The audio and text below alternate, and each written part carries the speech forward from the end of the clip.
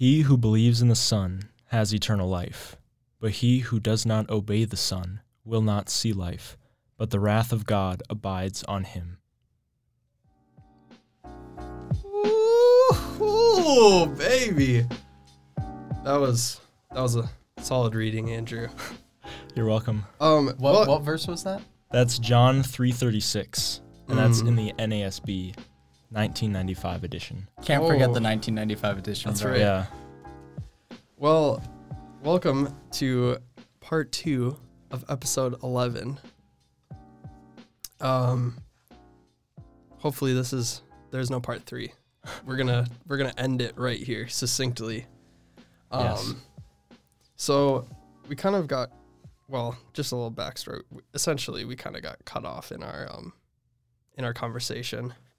Some forces were working against us to keep us from completing the pod. So we're back to finish this, and kind of left up at a weird time. So we're just gonna kind of pick up where we were. If you haven't listened to part 1, then you should do that, because part 1 is before part 2. I don't know what else to say. Okay. Makes sense. So just to kind of settle us in and kind of bring us back to the conversation, while Andrew and Xavier were just touching on a lot of great things, this really personally connected with kind of me as I look back at my past, kind of before I became a Christian and stuff. And I haven't lived at a camp my whole life, but I have for maybe like eight years now. 8 or 9 years I've been at camp over an entire summers. And I love this place. But Andrew, when you were talking about a place that doesn't I don't want to say this wrong. A place that overemphasizes mercy. That is what, like, personally, that's what I thought of, because I basically I've would hear the gospel in these different forms, but it was never like what you just read, where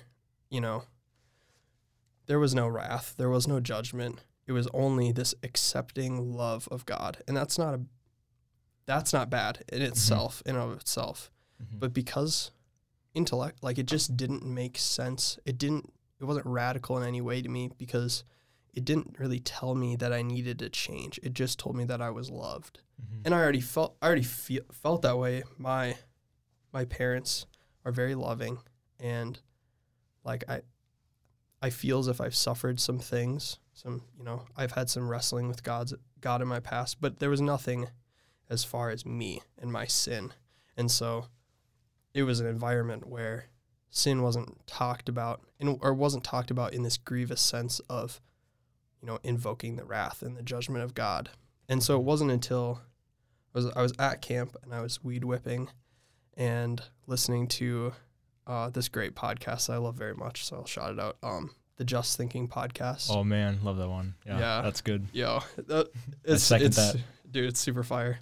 So I was listening to that, and they were talking, it was episode, I think, 99, talking about the assurance of salvation, and I didn't have that. And they talked clearly about sin and how I had wronged God and I needed to seek him. And that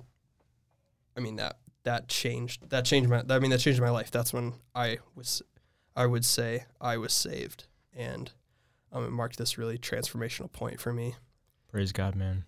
So I think that maybe gets us towards that conversation of what are some of the failings of overemphasizing either justice or mercy. But in this case, I think it's very common, especially in the church at large or Bethel, it's hard to talk about justice in some real succinct ways and not go so far. I don't know. I'm sure you guys have thoughts. So actually, so when I was growing up, I had the reverse problem where I overemphasized God's justice. But it was a twisted justice for me. And growing up, I didn't have an understanding of the mercy, because I had this view of I was just a Christian to go to heaven. And if I did enough Christian things and did enough Christian works, then that would make me go to heaven. Yeah. Because I had this belief that, like, in God's justice, it's like a scale. It's like a balance. So I didn't even understand his justice fully either. But I had no idea about his mercy. And because if you put everything on justice, you forget why the gospel message is good news in the first place. And you don't realize that you need his mercy. And the reason why it's mercy is because you're a sinner. It's mercy because you are condemned by the justice. Amen. No, totally. I think that's the balance. That's why you have to strike the balance. You can't have one without the other to experience that fully. Oh, I'm dying. Oh my gosh. You was I think shot. it's just dry in Ethan here. just got shot. Shoot. Oh. I mean, yeah, I guess I'll just, I just want to, while I'm dying, just open it up to Andrew. What do you think just are some failings in larger Christian, circles, and kind of what you see overemphasizing of either mercy or justice kind of leading into, would you say? Right. I think the easiest example to point to is the overemphasis of mercy, like you experienced, Ethan, because, judgment is really hard to talk about for a lot of people because it offends, right? On the other hand, judgment can be really almost righteous feeling when you talk about it, because you feel like you're doing, the service of God by talking about judgment. And I think there's a carnal feeling with both overemphases, but just at a cultural level, the overemphasis of mercy and grace is huge. And people talk about sin, and they might talk about deliverance from stuff, or they might talk about salvation, but if you look at what people are being saved from, that's what you were saying, how you didn't know that you had to be saved from your sins. Like, you'll see people get up and tell their testimony about how Jesus delivered them from loneliness or depression. And Jesus can do all those things. He can do that, and he has the power to do that. But that's not what the gospel promises. And people talk about how Jesus made their life better in very temporal senses. But I like what the Apostle Paul says. I believe this is 1 Timothy 1:15. I didn't write down the reference, but I think it's 1 Timothy 1:15. It says, Christ Jesus came into the world to save sinners, among whom I am foremost of all. Yet for this reason I found mercy, so that in me, as the foremost, Jesus Christ might demonstrate his perfect patience as an example for those who would believe in him for eternal life. Like, look at what he says. He says, for this reason I found mercy, because he was the foremost of all sinners. And you cannot have mercy by definition without a deficit of morality. If you think about it in a sense that, think about the Trinity before God created the earth, right? God had, it was the Father, the Spirit, and the Son, and they were all existing eternally. God was absolutely merciful. He was absolutely gracious. But you think about, he can't display his mercy, if you think about it, because Jesus or the Spirit would never do anything where God could show his mercy to them. So it's by necessity that our moral failings give God the opportunity to display his mercy and his glory in us, so that he would be glorified in our salvation. Otherwise, it becomes a very man-centered thing where God is the one restoring our lives, and at the end of the day, we're the ones who get the glory. Amen. We talked about at my church today. It's Sunday when we're recording this, and we talked about how we've been going through Daniel. We just finished Daniel's pretty hype, Daniel chapter 12 today. But one of the things my pastor talked about was even the angels desire to look upon this gospel that men have received, because there's nothing like it in their realm. Oh, I'm so dying. It's this. It completely transcends. There's something completely different and set apart about how Christ came in as a man and bestowed mercy and justice. I'm probably allergic to something in here, bro. That's what I think it is. Oh, no. Anyways, all this foam. But I think that this kind of makes me think of, and this is something we've talked about off of the podcast before, is the idea of divine simplicity and how, and I think we've been talking around it. We've been talking around how you can't have this without the other. You can't have justice without mercy, and can't have mercy without justice, and how this not meets in God. This is who God is. And I think that's kind of worth maybe laying out if one of you guys wants to do that while I cough. Holy cow. Okay. So divine simplicity is basically that God is a simple being as opposed to a complex being, where a complex being exists in parts. Like you could point to a human being as a complex being. Like you could say, Ethan here is existing in his eyes and his beard and mustache and his arm. You could point to all those things as separate parts. But when it comes to God, you can't point to certain parts of God. Basically, God is one. You can't have certain separations or divisions in God because he is all in all. Basically, his justice interacts with his mercy to a degree where you can't separate them. It's so interesting to think about that too, because like God is so unfathomably awesome that to us that seems really complex. And then trying to understand the Trinity, to us that seems like super complex. But because of this notion of divine simplicity, of where he is one, it makes it super simple, and I think simple in the fact that we know who our God is, and we know what we can rely on because God is unchangeable. Right. And I think his unchangeable nature is what helps make all this simplicity too. Like I think unchangeability goes with oneness.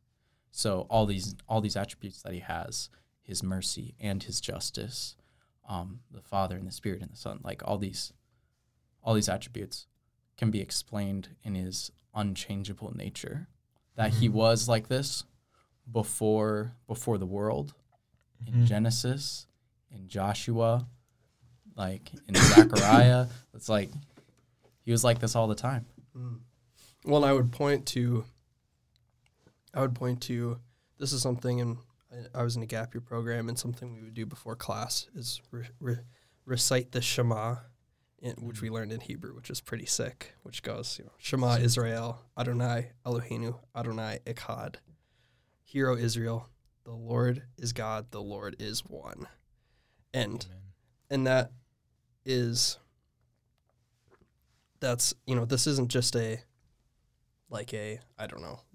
conservative evangelical like thought that we've put on God. This is who God has revealed himself from the beginning, and to his people. He's like, this is what you should say about me, and you should love me with all your heart, all your mind, all your soul, all your strength. And I think there's something really beautiful about that. And just the simplicity of what we're talking about, these big things and these complex things, and it interacts with us in a real way. But when it comes down to it, that God, he is who he is. I am who I am, he says. And I think personally there's something, comforting about that. Right. Because I think even if we mess him up, like we say, or, we forget this part of God, some church forgets this part of God, that doesn't actually change God. And I think that's obviously a failing. It's a failing on their part, and that's also sad because you've essentially taken who God is and you've neglected part of him. Well, and neglecting that part of him, like you said, God doesn't change because of you're teaching something different, which actually means that when you misunderstand God, you're not like, what are you worshiping now? Actually, I never got into this. One of the reasons I wanted to do a podcast on the attributes of God was because Ethan and I were in this class that talked about Buddhism. Mm-hmm. And in that class, we were talking about these two different types of like Buddhist thought.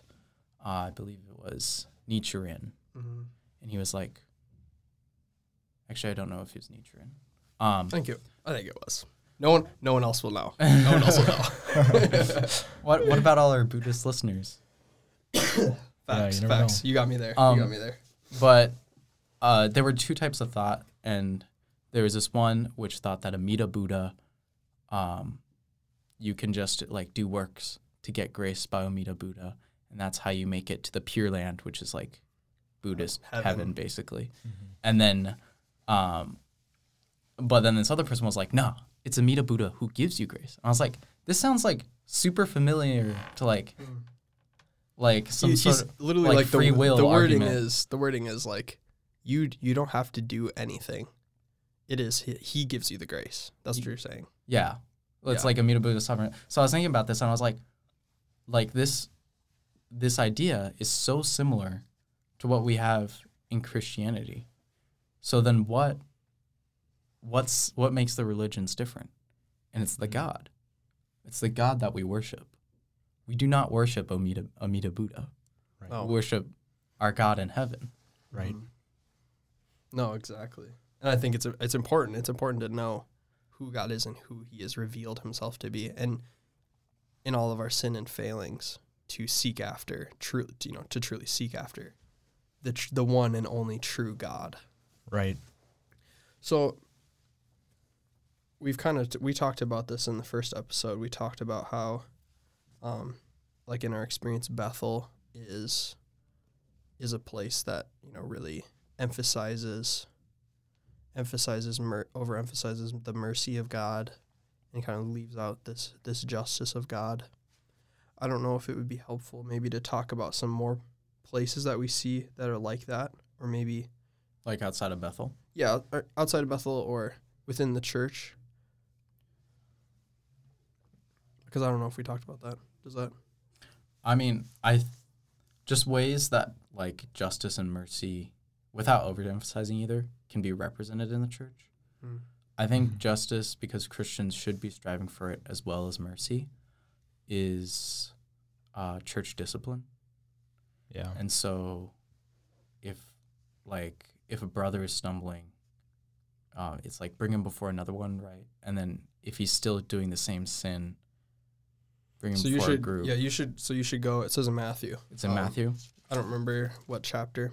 I think it's 20 something. So you should go. You should go before this brother. You should confront them, and if they still haven't changed, then you bring them between two or three others, and confront them again. And if for a third time they're continuing in this, then you should bring them before. I don't know if it says a group. It doesn't say like bring them before the church, but it's Matthew 18. Matthew 18. Okay. 15 through 20. So. Yeah. But like so this idea of church discipline, it's for like those believers who are like deeply entrenched in sin, unrepentant sin, unrepentant sin, and it's loving for the church leaders to go and call them out on it, because if their brother is stumbling, is it merciful to let them keep stumbling? No. And so by enacting justice in the sense of church discipline, you are actually being merciful in helping your brother rise back up and repent. Now, that to be said, there are cases of where church discipline becomes unjust, and it becomes an overemphasis on justice, and then it becomes about power and human power and control within the church, which I think we've seen throughout history a few times. Mm. Facts. Could you think of an example? No. No comment. No comment on that. No, that's very true. And I think also that this made me think, I think I've said this on the pod at some point before, just the way that this is skewed in society is because we've actually redefined what love is. Yeah. And love is acceptance. Love is love. Yeah.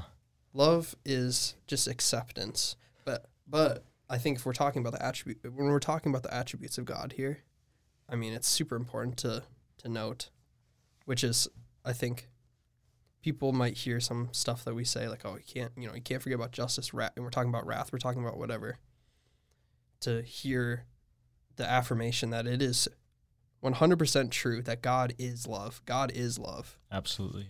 And that doesn't mean that he accepts you how you are. That would not be a loving God.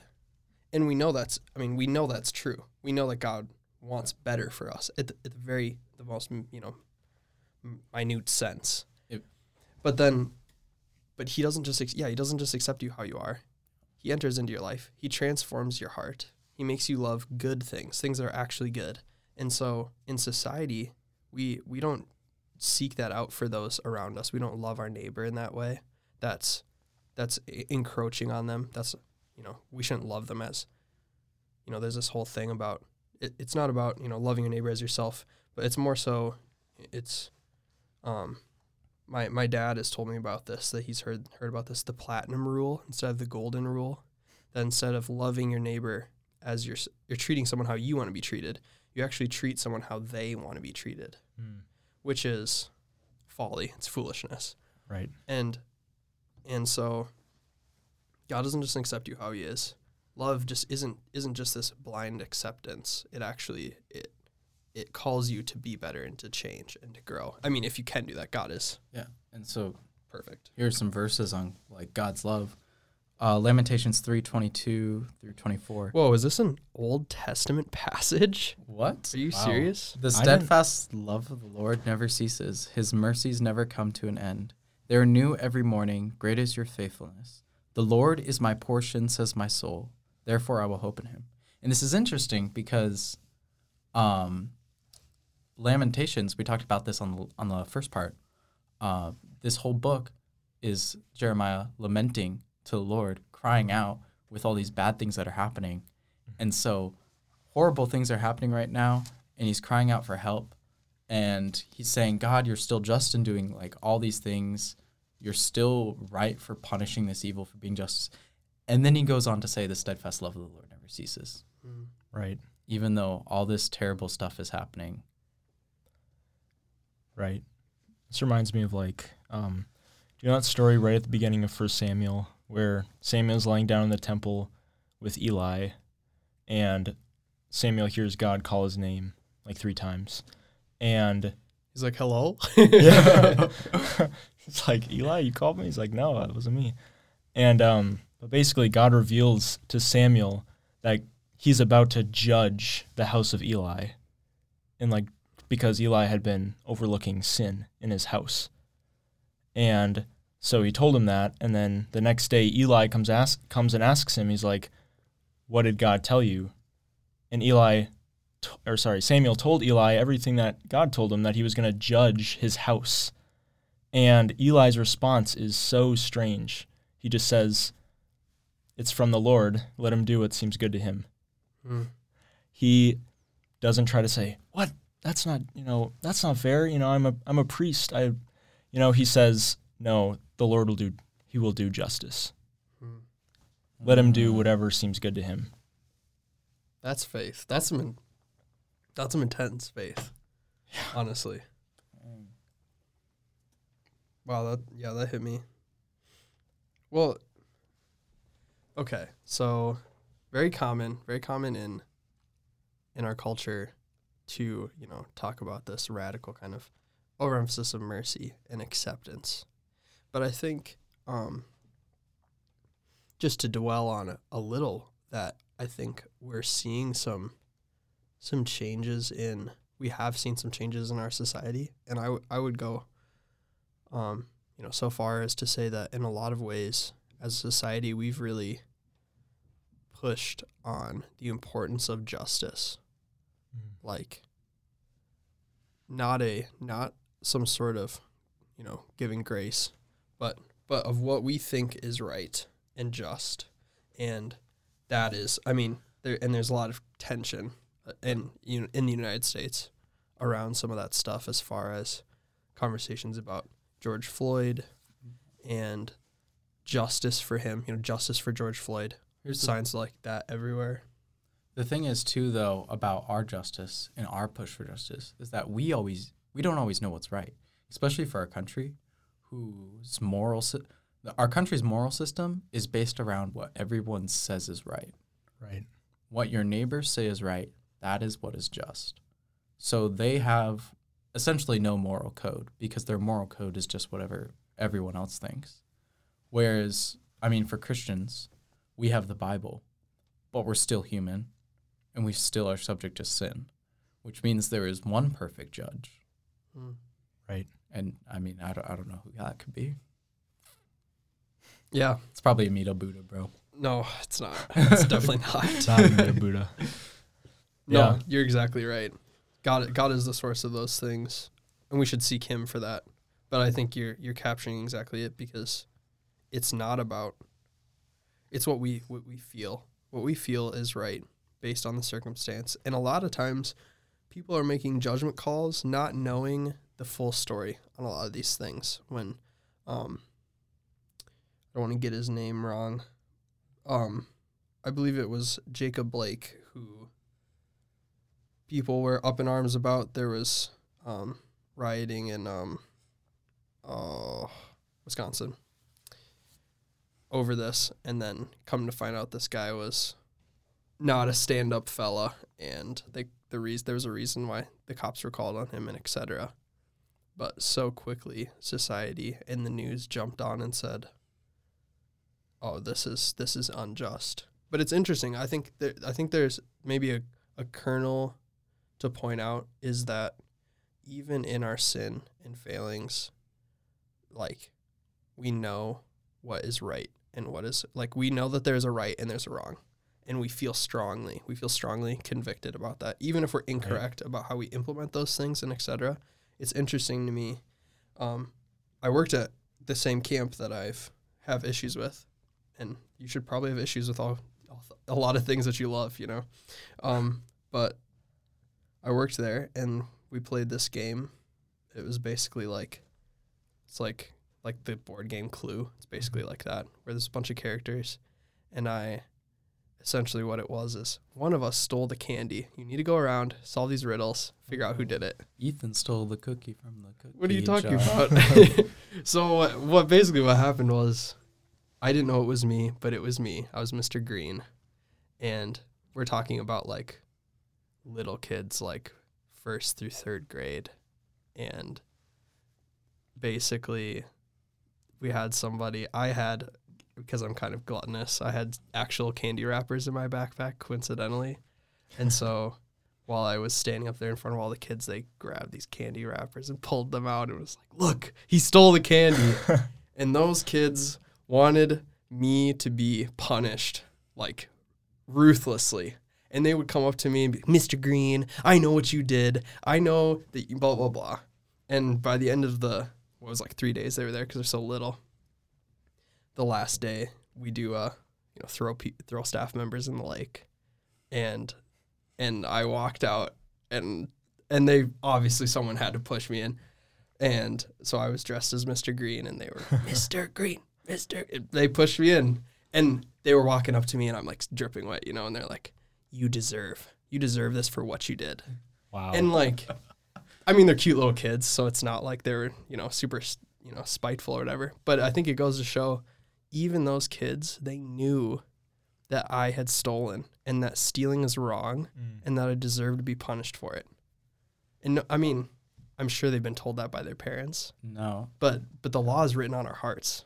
Like, it's just, that I just think that to, you know, kind of bring that we were kind of saying about society, just that if you know what is right and wrong, and it's on your heart. And so, I mean, that's why so many people think the 10 Commandments are a good thing.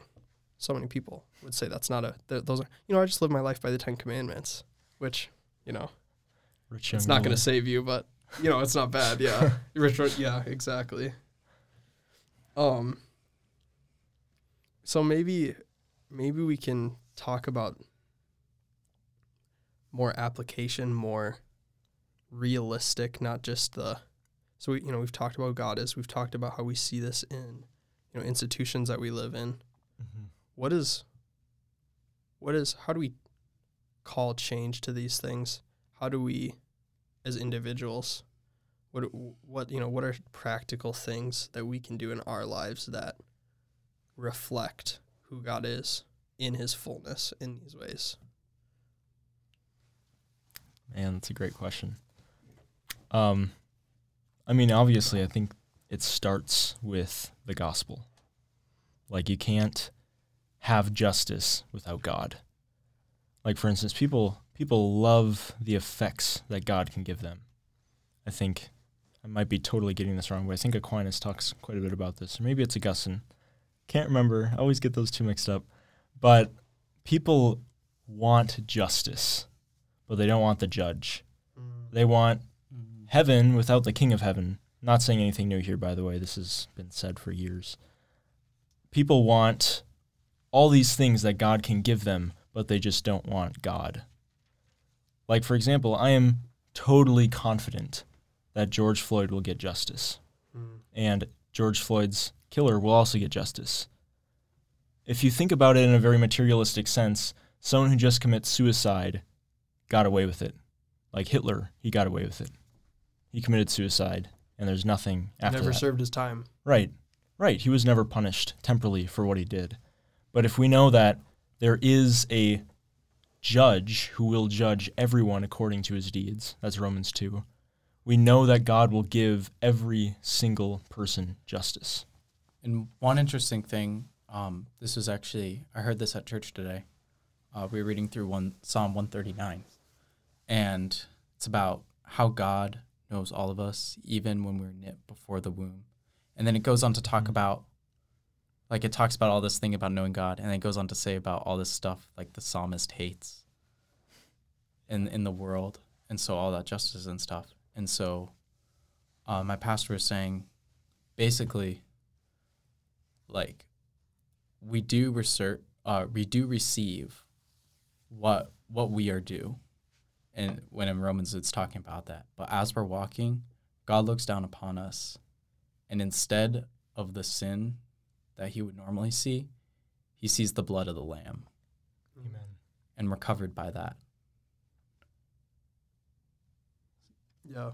And so remembering the gospel, I mean, that's perfect for this, because it's like, I know what I'm supposed to receive, but when God looks at me, he doesn't see me as the sinner that he has to punish now. Right. He sees me. Yeah. He sees me as the one who is forgiven. They've been covered. They've been covered now. And that's what's so amazing about Jesus dying on the cross. Like, he received the judgment for all of our sins. Right. Every single one. All the pain that we would have endured in hell, all the everlasting pain, he bore it all on the cross. I mean, I don't know if you've ever done something painful, or like broken a bone, or I know you have. Yeah. Or like burned your hand or something. Yeah. It's more unfathomably painful than that, and he willingly bore it for us. Amen. I think that you will maybe have some closing thoughts here, and I just, for my part, I just want to say, yeah, I completely agree. I think that what I love is that the things that people will just say are the Sunday school answers, they are the answers. And Right. that's really just continues to hit me. Like, I go to church and I hear the same old dusty gospel that's been preached for thousands of years. And it brings new life in my soul. It's still good news. Amen. Exactly. And I would just add one more thing to what you guys are saying is the answer is the gospel. Right. And so what do is we live out the gospel and we tell people the gospel. Mm-hmm. Like, I was thinking back to me and Xavier's, our podcast on the church and how we had talked about the Great Commission, and still true. And it's still this call on us, and it is because of who God is and what we've talked about today, that the way that we show the justice and the mercy of God is by telling people about what he did. It's not just who he is, but it's how he acted in the world. And so this is why Jesus said, and I think this first sentence is missed very often, it's just read over very quickly, that all authority in heaven and on earth has been given to me. All authority on heaven and earth. So he says, all authority in heaven and on earth have been given to me. Go therefore and make disciples of all nations, baptizing them in the name of the Father and of the Son and of the Holy Spirit, teaching them to observe all that I have commanded you. And behold, I am with you always to the end of the age.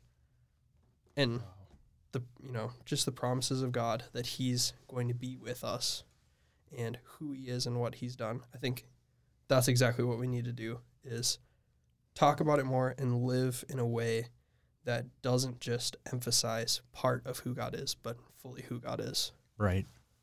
I think the gospel is something that's really oftentimes misunderstood, and like exactly what was happening in Jeremiah's day, where they were saying peace, peace, where there is no peace, where they're saying things that sound good, that sound like good news, but in reality they're really hollow and empty. So I was wondering, does one of you two wanted to say, what is the gospel? Xavier? What is the gospel?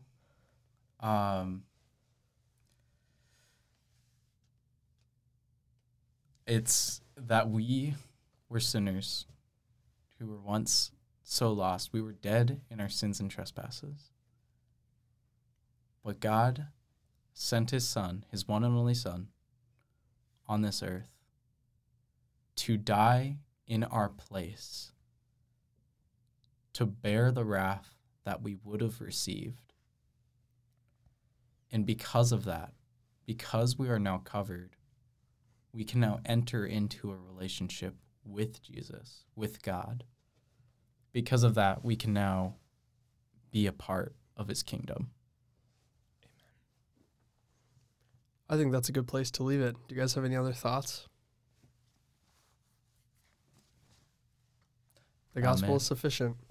Amen. And his grace is sufficient today and tomorrow and the next day. So, yeah, with that, I hope this encourages us and all those who listen just to go out and to remember who God is, what he's done, and to live that out in a real way. All right. Thank you guys for listening to Anti-Folly. This is episode 11, part 2. Woo. Right. And it's done.